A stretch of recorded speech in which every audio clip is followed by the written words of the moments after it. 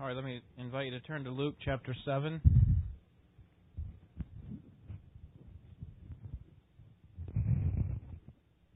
Luke chapter 7 this evening.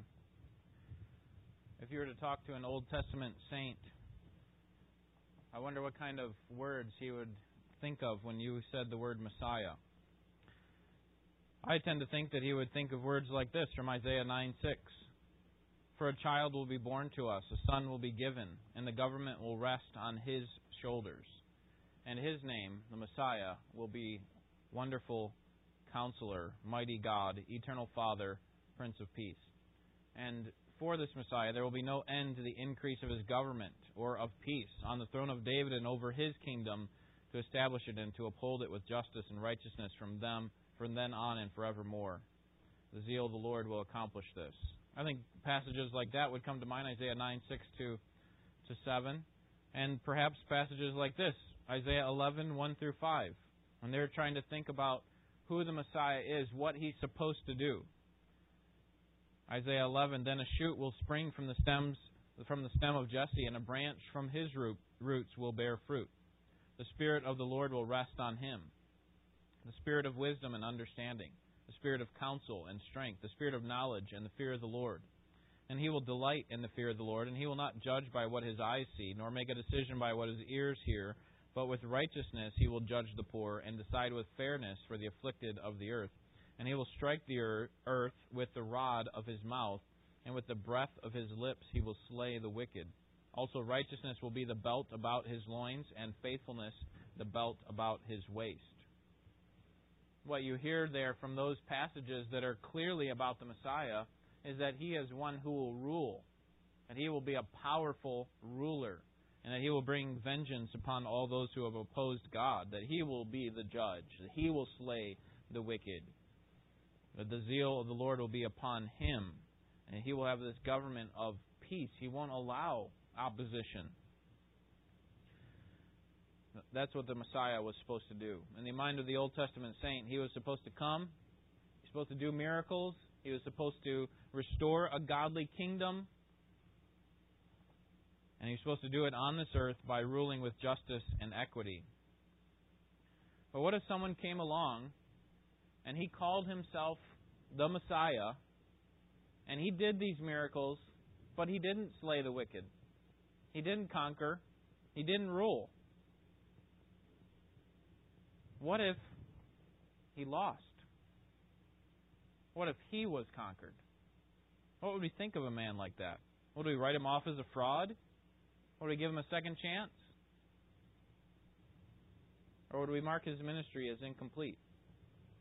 And these are the kind of questions I think John the Baptist is asking as he's rotting in Herod's prison. Who is this Messiah? I mean, John was sure that he was the forerunner of the Messiah. I have come to prepare the way of the Lord, the Messiah. That's what I've come to do. He knew that he was led by the Spirit to announce Jesus and his kingdom and to baptize Jesus. But now, as he's sitting in prison, Jesus is not doing anything about it, and he's being opposed. Jesus is being opposed. What kind of Messiah is this? He's not winning. He's losing. Let me read our passage for us this evening, and we'll see that the Messiah, who the Messiah is and what he's come to do. And it's a little bit different than what the Old Testament saint expected. Luke chapter 7, verse 18. This is the Word of God. The disciples of John reported to him about all these things. Summoning two of his disciples, John sent them to the Lord, saying, "Are you the expected one, or do we look for someone else?" When the men came to him, they said, "John the Baptist has sent us to you to ask, 'Are you the expected one, or do we look for someone else?'" At that very time he cured many people of diseases and afflictions and evil spirits, and he gave sight to many who were blind, and he answered and said to them, "Go and report to John what you have seen and heard. The blind receive sight, the lame walk, the lepers are cleansed, and the deaf hear, the dead are raised, and the poor have the gospel preached to them. Blessed is he who does not take offense at me." When the messengers of John had left, he began to speak to the crowds about John. What did you go out in the wilderness to see? A reed shaken by the wind? No, but what did you go out to see? A man dressed in soft clothing? No, those who are splendidly clothed and live in luxury are found in royal palaces. No, but what did you go out to see? A prophet? Yes, I say to you, and one who is more than a prophet. This is the one about whom it is written, Behold, I send my messenger ahead of you, who will prepare your way before you.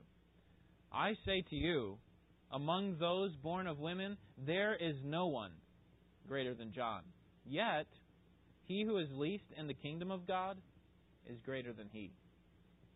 When all the people and the tax collectors heard this, they acknowledged God's justice, having been baptized with the baptism of John. But the Pharisees and the lawyers rejected God's purpose for themselves, not having been baptized by John. To what then shall I compare the men of this generation? And what are they like? They are like children who sit in the marketplace and call to one another, and they say, We played the flute for you, and you did not dance. We sang a dirge, and you did not weep. For John the Baptist has come eating no bread and drinking no wine, and you say, He has a demon. The Son of Man has come eating and drinking, and you say, Behold, a gluttonous man and a drunkard, a friend of tax collectors and sinners.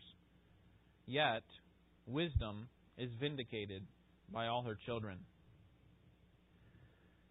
What the people needed to learn, what John the Baptist needed to learn, and his disciples, was that the Messiah has come, and they should not reject Him. The Messiah has come, and He should not be rejected. In verses 18 through 23, we see that the Messiah has come, but it's unclear what He's come to do.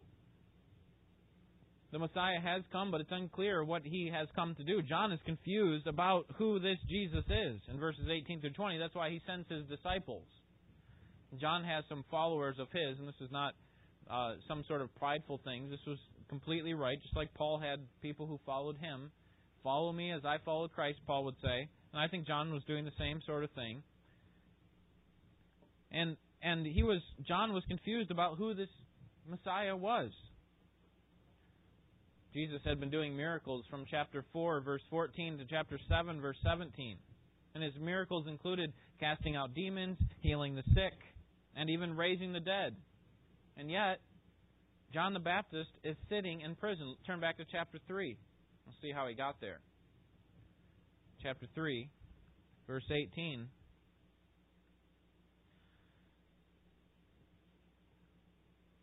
So with many other exhortations he preached the gospel to the people. But when Herod the Tetrarch was reprimanded by him, John the Baptist, because of Herodias, his brother's wife, and because of all the wicked things which Herod had done, Herod also added this to them all. He locked John up in prison. Okay, so this doesn't immediately follow what's going on here. Remember, John the Baptist is out in the wilderness. Herod doesn't take him off into prison immediately, because the very next verses tell us, in verses 21 and 22, what's he doing? He's baptizing Jesus, right? So this is just a narrative way of including a detail that the readers might want to know, because the focus is going to shift in Luke's gospel from John the Baptist, the forerunner of the Messiah, to Jesus the Messiah. So as the focus shifts, Luke is kind of done with John the Baptist for a while, and so he's going to say he's actually been taken off into prison by now. And this happens much later, but he wants his readers to know what's happened to him. And so John's sitting in prison, and apparently has some disciples coming back, maybe following Jesus, finding out what Jesus is doing, and then going back to the prison to tell John what's going on. And John hears about all these works that Jesus is doing, and he's not surprised, because his expectations would have included these kinds of miracles, that he is healing the sick, that he is helping the lame to walk or making the lame to walk. He is, even going one step further and raising the dead. And I think John's not unsure that Jesus is the Messiah. He's just unsure what the Messiah is supposed to do. Look at chapter 3, verse 15. Now, while the people were in a state of expectation, chapter 3, verse 15, and all were wondering in their hearts about John as to whether he was the Christ. Remember, they're saying for John, are you the Christ? Are you the Messiah? Verse 16, John answered and said to them all, As for me, I baptize you with water, but one is coming who is mightier than I, and I am not fit to untie the thong of his sandals. He will baptize you with the Holy Spirit and with fire. His winnowing fork is in his hand, and to thoroughly clear his threshing floor, and to gather the wheat into his barn, but he will burn up the chaff with unquenchable fire. There, even in verse 17, you see what kind of idea John has about the Messiah. And this is not an improper understanding of the Messiah, but he knew that someone was coming after him that was going to be greater than he was. And that he was going to come and burn up the chaff. That sounds like what? That sounds like mercy ministry? No, it sounds like judgment, right? So he saw that Jesus was going to be one who came in judgment. And the fact that Jesus was the Messiah was clear to John, because in John chapter 1, verse 29, what does he say when he sees Jesus coming? Behold, the Lamb of God who takes away the sin of the world. He made that connection rightly, that Jesus of Nazareth was the Messiah. But now, something is out of place. Something is not right. The Jews would have been expecting Jesus to come, the Messiah that is, to come in judgment.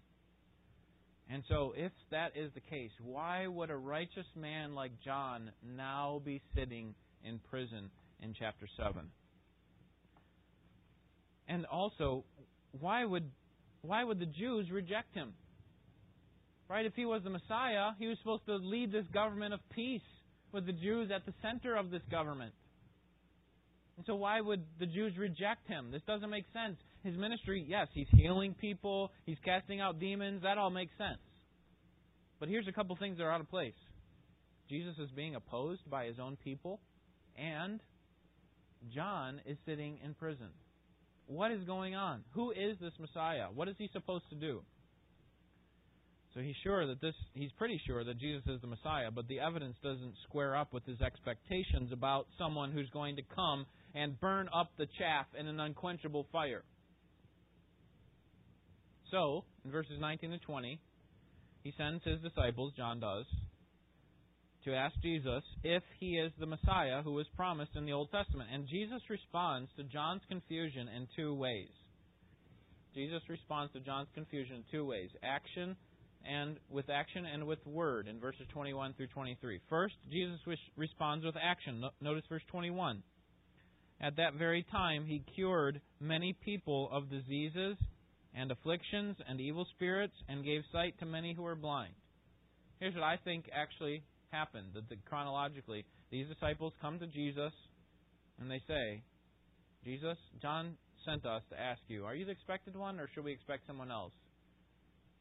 And instead of answering them directly, Jesus brings the next person who's waiting to be healed and heals them. Next person that's possessed by a demon, casts him out. Next person who comes being carried because he's lame, he makes him walk. He causes the blind to see. He does it right in front of John's disciples. So the first way that he responds is with action. Instead of answering the question with a direct yes or no, he uses both action and words. Now, if that is the only response that the men received, then that should have been enough. Right? They could have gone back to John and said, do you know what he's doing? When we asked if he was the Messiah, he started doing the things that the Old Testament promised that the Messiah would do, and that only the Messiah could do. No one else could heal the blind. It was only the Messiah that could heal, that could make the blind to see. Certainly this, coupled with all those other healings that he did, made it clear. But that wasn't enough. Jesus wanted to make it crystal clear to John's disciples that he was the Messiah indeed. And so he responds also with word in verses 22 and 23. Verses 22 and 23. He confirms that he is the Messiah. Verse 22, go and report to John what you have seen and heard. Here's what he doesn't say. I am the Messiah. I am the expected one.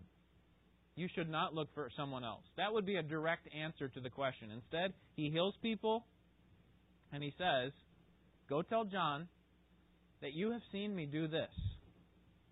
That I've given sight to the blind. I've made the lame walk. I've cleansed the lepers. I've made the deaf hear. I've raised up the dead, and I've given the gospel to the poor. Go tell them that. Now, this last allusion if you'll notice, in your text, at the end of verse 22, the poor have the gospel preached to them. How is that set off from the rest of the text? Okay, it's in capital letters, which tells us what? Okay, it's probably from an Old Testament reference. This is just the way the translators help us see that this actually came from the Old Testament. And let me just show you where that's already been brought up in Luke's Gospel. Turn back to chapter 4, verse 18. Okay, this actually comes from Isaiah 61. But here's the last prophecy that Luke had recorded in his Gospel. It's Isaiah 61, and it's the very one that Jesus alludes to here in Luke 7. So between Luke chapter 4 and Luke chapter 7, he doesn't mention another Old Testament prophecy. And so the last one the reader would have in mind was Isaiah 61. Notice verse 18. Luke 4, verse 18. The Spirit of the Lord is upon me, because He anointed me to preach the gospel to the poor. Okay, so let me stop there and just give you a little bit of background. This is when Jesus is in the synagogue, and they hand him the Isaiah scroll. And he finds Isaiah 61, I believe, actually finds it for himself, and begins reading from Isaiah 61 and goes through verse 3. And he sits down and says, "This has been fulfilled in your hearing." In other words, I am the one who is anointed. Now notice what it says, some of the things that this Messiah will do. Okay, he anointed me to preach the gospel to the poor. That sounds exactly like what Luke records in Luke 7. But notice what else he says. He has sent me to proclaim release to the captives, and recovery of sight to the blind, to set free those who are oppressed, to proclaim the favorable year of the Lord. Here's Luke. The last record of an Old Testament prophecy being fulfilled is in Luke chapter 4. And it is Jesus reading from the Isaiah scroll. And he says, here's what the Messiah is. He's the one who is anointed by the Spirit to preach the gospel to the poor, to give sight to the blind, to proclaim the favorable year of the Lord. But there's another thing in the middle there that we don't want to miss, and that is to give release to the captives. Turn back to chapter 7. And notice what's missing in our list here. Okay, because we do have the blind receiving sight. We saw that in Isaiah 61, which is what Luke 4 is drawing from. Okay, the blind receive sight. Okay, the lame walk, lepers are cleansed, deaf hear, dead are raised, poor have the gospel preached to them. But we're missing something. Here's what Jesus is saying to John's disciples. I am the one who has been appointed by the Spirit to do these miracles. And yet, there are a couple things that are missing.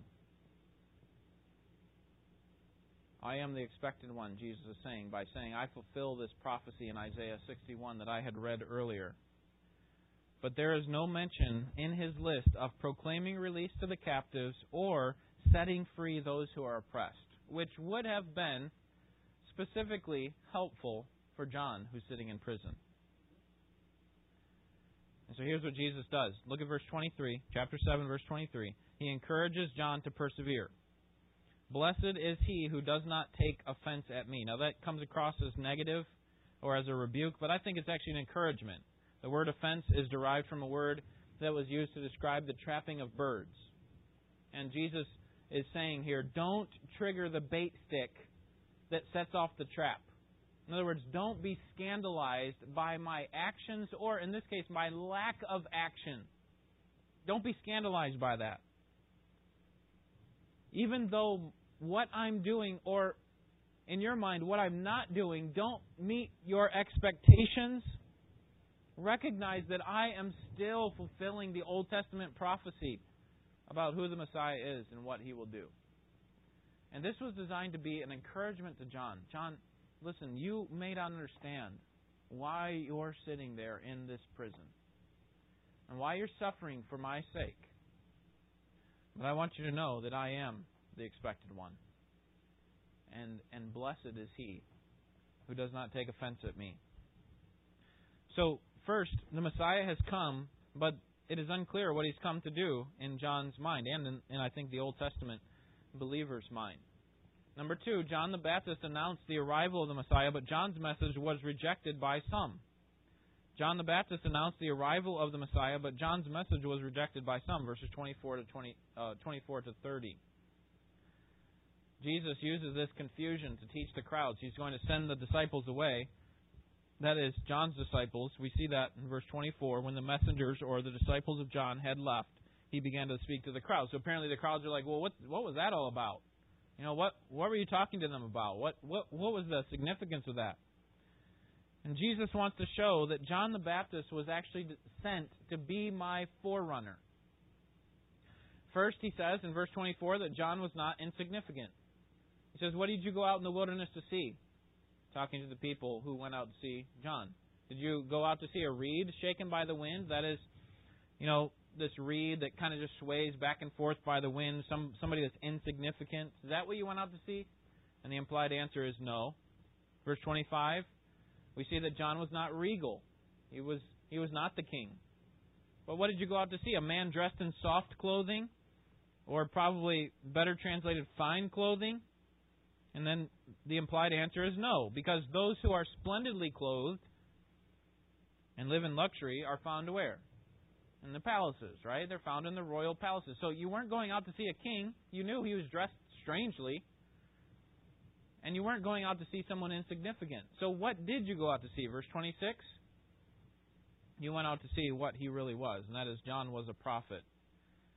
And he says, I say to you, one who is more than a prophet. And the reason is because, verses 27 and 28, John was the greatest prophet of all. If you did a list of the top 5 greatest prophets of all time, John would have been number 1. John was greater than Moses. John was greater than Abraham. John was greater than Elijah. John was greater than them all. That's what Jesus said. He is the one who's prophesied in Malachi 3:1 who would prepare the way of the Lord. That's what verse 27 comes from. I send my messenger ahead of you who will prepare your way. This is the one. He's the one who came prior to me to announce my arrival. And the reason that he's superlatively better than all the others is because all the other prophets announced the coming of the Messiah, but they didn't know who he was.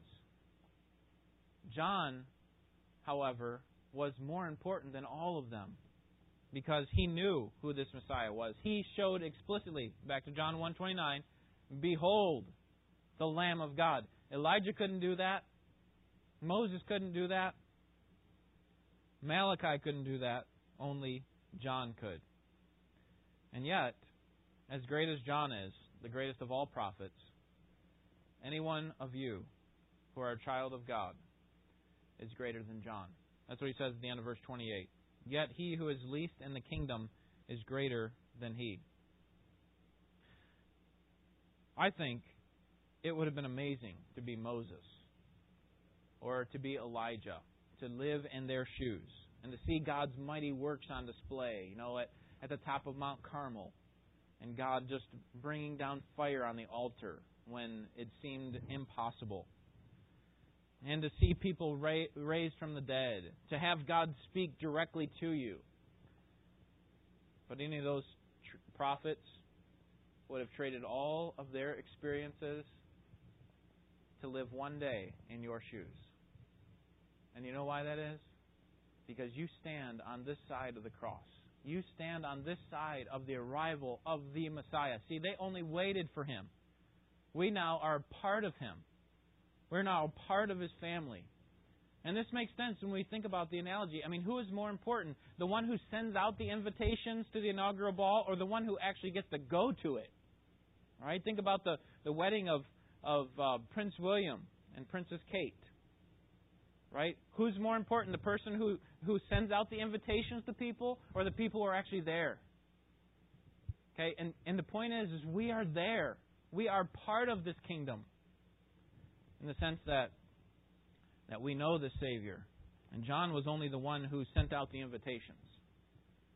He was the greatest of them all, as far as prophets go, but we exceed even John because of our place within the kingdom. Sometimes we don't really appreciate all the blessings of living as servants of Jesus. And that's why I think you have places like when Peter talks about how angels long to look into these things. They long to see what it's like to have Christ, God the Son, come into our race. Right? Christ didn't come into the angelic race to die for them. He came into our race. And sometimes we don't really appreciate all the blessings that we have. Jesus makes that clear. Anyone who is a part of the kingdom is greater than John. There are two responses to the revelation given by John. One is of acceptance and one is rejection. The outcasts acknowledged God by being baptized by John. Verse 29, when all the people and the tax collectors heard this, they acknowledged God's justice, having been baptized with the baptism of John. But, here's the other reaction, the Pharisees and lawyers rejected God's purposes for themselves, not having been baptized by John. This is the difference between the true followers of Christ and only the nominal Christians or the nominal followers of Christ, the ones who don't do it in name only. That is, that they actually accept God's purpose for themselves. In this case, it was to go to John out in the wilderness and be baptized. This was the right thing to do. It was to acknowledge their humility before God and their need to come to God. This is the way that God would bring about, or the way that they would acknowledge their salvation that God had brought to them. And the Pharisees didn't see any need for it. We don't need to be baptized. We don't need anything to be cleansed of anything. We don't need to be saved. We don't need to acknowledge our following of Christ. And so they didn't do it. And so that leads us to our third point this evening. To reject John and Jesus is to reject the salvation that God offers. To reject John and Jesus is to reject the salvation that God offers. Verses 31 to 35. Jesus here uses a parable to show the religious leaders their rejection of Him as the Messiah. I want you to notice here in this parable that there are two types of children. Okay, see if you can point them out as we look here. Verse 31, to what then shall I compare the men of this generation, and what are they like? They are like children who sit in the marketplace and call to one another, and they say, we played the flute for you, and you did not dance. We sang a dirge, and you did not weep. So what's the one kind of, how could we describe one kind of children that are here in these verses? How about the playful children, right? The ones that want to play. They're the ones who are calling out to other children and say, hey, we played the flute and you didn't come. And we sang a dirge, kind of a more solemn tone, and you didn't want to do that either. We tried both ends of the spectrum and it didn't work for you. Okay, so you have the playful children, and then what would we call the other children? What was that? On the non-playful children. That's very original. How about the brats? Okay, we'll just call them the brats. They don't want to play. They're the kind that just kind of sit in the corner and, hey, we're gonna play something fun. Do you want to play? No. We're going to play something a little bit more serious. Do you want to play? No. Okay, so you have the playful children and you have the brats. Now let's try to think about who is who. Okay, Jesus is talking to the Pharisees and directing this at them. Who are the playful children and who are the brats? It could be that Jesus and John are the playful children and that they're trying to get the religious leaders to play, so to speak, but they won't play. That is, even if Jesus is open and kind to them, more open and playful, they're like, no, we're not going to do that. That's not. We have too strict a rules. And then John, he's more solemn and he's more serious, and they're like, no, we don't want to do that. That's way too strict for us. Okay, it could be that Jesus and John are the playful children and the Pharisees are the brats. But notice the text. I think the text tells us something different. Look at verse 31. To what then shall I compare the men of this generation, and what are they like? They, who's the they referring to? Okay, this generation. Look back up to verse 31. Whom shall I compare the men of this generation, and what are they like? And then he continues, they are like. So the men of this generation are like the children who sit in the marketplace and call out. What kind of children are those? The brats or the playful? The playful. This generation is like the playful children. They're the ones who call out. And so what does that make Jesus and John in this analogy? The brats. Okay? Here's what he's saying. We can't get Jesus and John to play with us. For John, they wanted him to be less solemn. They wanted him to be a little bit looser. And so they play the flute for him. Come on out, John, and play with us. Do it according to our standards. And John says, no, I'm not doing that. For Jesus, they wanted him to be more solemn, to be more mournful. And yet, what's Jesus doing? He's eating with tax collectors and sinners, as he's going to say. He's more cheerful. In other words, they wanted John and Jesus to conform to their expectations, and because John and Jesus would not do that, they were branded by the men of this generation as brats or deviants. John and Jesus are rejected, and in so doing, they actually reject God's offer of salvation. It's clear that John and Jesus are rejected because Jesus makes it clear in verses 34 and 35. Verses 33 and 34. Verse 33, for John the Baptist has come eating no bread and drinking no wine, and you say he has a demon. See, we play the flute for you.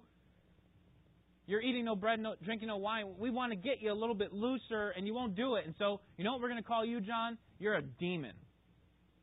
Jesus, in the next verse, verse 34, the Son of Man has come eating and drinking, more playful, right? More cheerful. Behold, a gluttonous man and a drunkard, a friend of tax collectors and sinners. You say, come out, Jesus, and sing this more solemn dirge with us. Play this more solemn game with us. And Jesus says, no, I'm going to be a friend of tax collectors and sinners. They labeled him as a drunkard because he did this. You see, John and Jesus didn't meet the expectations of the Pharisees. And so what do we take from this? What do we learn from this? Okay, John the Baptist actually didn't quite understand what to think about the Messiah. He was a little confused. He wasn't rejecting the Messiah, but the Messiah wasn't quite meeting his expectations. And the same is true for the Pharisees, but in a much worse way, because their rejection is leading to a lack of belief. See, John's is much different. So what do we learn from this? Verse 35. Wisdom means aligning ourselves with God's purposes. Wisdom means aligning ourselves with God's purposes. Verse 35. Yet wisdom is vindicated by all her children.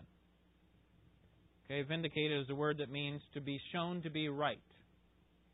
So, the children here are those who are the fruit of that wisdom.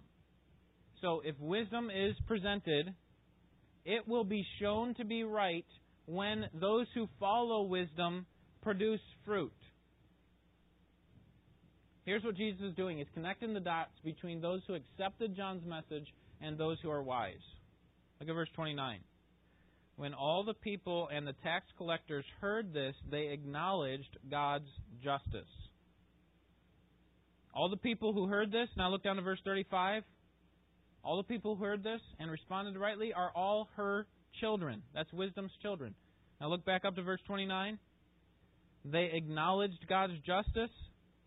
Those are the ones who embraced wisdom. Those are the ones who justified wisdom, showed it to be right. So here's what Jesus is saying. Those who reject wisdom actually reject God's purposes. And in doing so, they reject God's means of salvation. When we recognize wisdom for what it is, that it comes from Christ and it calls for a change in us, it means that we are showing wisdom to be right, and we're following God's purposes. When we reject wisdom, we show that we reject God's purpose, and we reject the salvation that comes through God's purpose. So two principles that we can draw from this in application. Number one, the Messiah is different than we expected. The Messiah is different than we expected. John had different expectations of what Jesus was supposed to be and do. And some of those were legitimate expectations, right? He was supposed to release the captives. And He was supposed to conquer the enemy. And He was supposed to, as the Messiah, rule and reign. And John was not the only one with unmet expectations, because the disciples had real trouble understanding who He was as well. Even though they acknowledged Him as the Messiah, Peter says, "You are the Christ, the Son of the living God." Even though they acknowledged that, they still were scratching their heads when they looked at Jesus.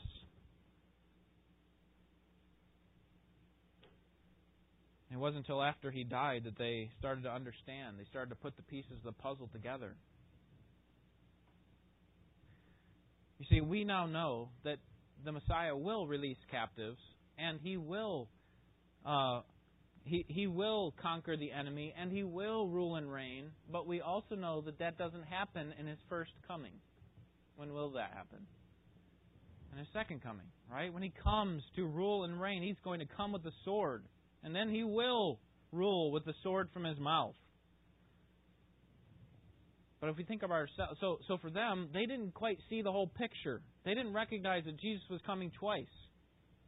They just thought the Messiah is supposed to win. And He's not winning. We now see, because we look back on it, we say, well, we understand what's going on. But what about us? If we think about ourselves, we have to admit that we often live our lives with unmet expectations about Jesus, don't we? Sometimes when Jesus doesn't meet our expectations, we are left scratching our heads saying, "Jesus, is it You who is supposed to come and judge my enemies? Is it You who's supposed to come, or is it someone else?" Because right now, it feels like Satan is winning. It feels like all those who oppose me are winning. And so are we supposed to expect You to do this or someone else? And I would say to you that we groan with all creation for God to restore things back to its Edenic state and for God to right all the wrongs. But in our lifetime, it doesn't happen. And we are left, like John, left in prison, wondering when Christ is going to release us. And you know what, for John, did he ever get released from prison? No. He died in prison. And the end of Hebrews tells us that many believers followed in John's footsteps in that way. That they died not having received the promise. They died without receiving the fulfillment of their promise, the promise they received from God in this lifetime. But that's okay. And that's okay for us. Because we don't live for this lifetime alone. We live for the next life. And our promises are primarily for us in the next life. And so when our expectations are unmet, it's okay. Because Christ is coming. Christ will right all the wrongs. He will justify your works in the sense that He will show you to be right. It will be clear when the wheat and the tares are separated who is on the Lord's side. And there will be no more of scratching our heads saying, is God going to have the victory or not? I'm not sure. Messiah is different than we expected. Number 2, the Messiah provides for us more than enough to trust Him. The Messiah provides for us more than enough to trust Him. Blessed is he who does not stumble over the mystery of Jesus. Christian, I say to you, trust Him until the end. Show God's wisdom to be vindicated, to be right, by allowing the Spirit to produce in you the fruits that are consistent with repentance. Allow the Spirit to do that. And recognize that Jesus provides for you more than enough to trust Him and to follow Him. Let me just close with the words from a song that have helped me and have been encouragement to me. It's called "My God is More Than Enough." Though I groan with all creation, He has prepared for me a place where I'll evermore be with Him and behold His blessed face. No more sin or tears or sorrow when the former things are done. God will change me to be like Him in the image of His Son. My God is more than enough. sufficient for each hour. His wisdom guides my steps, and I'm strengthened by His power. And when He shed His blood and gave His life to set me free, He proved His wondrous love was more than enough for me. Let's pray.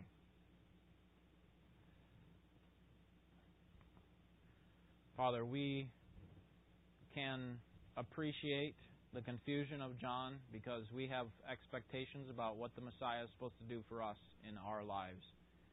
And we're often left wondering what's going to happen, when you're going to justify the wisdom that you have presented. And we can appreciate the disciples of Jesus who struggled with what Jesus would do. We can appreciate the opposition that Jesus faced from His opponents who labeled Him as a brat, a deviant, because we often are labeled in the same ways. Because we hold to the commandments that You've given to us, we often are labeled as intolerant and unwilling to show the liberal kind of love that our world is looking for, which is really not a love at all. And so we can appreciate that. And Lord, we long for the day when wisdom will be vindicated by all our children. And Lord, it will be a great testimony to Your wisdom to see all the evidence of Your truth based on all the followers who are standing there. We will be letters written by You for all the world to see of Your great wisdom. We pray that the result would be that great glory comes to You. We pray that You'd help us to recognize the importance of life, how critical it is for our lives to be ones that are in submission to You, supposed to take our walk with You seriously. May You strengthen us to do it through the power of Your Spirit. Pray in Jesus' name. Amen.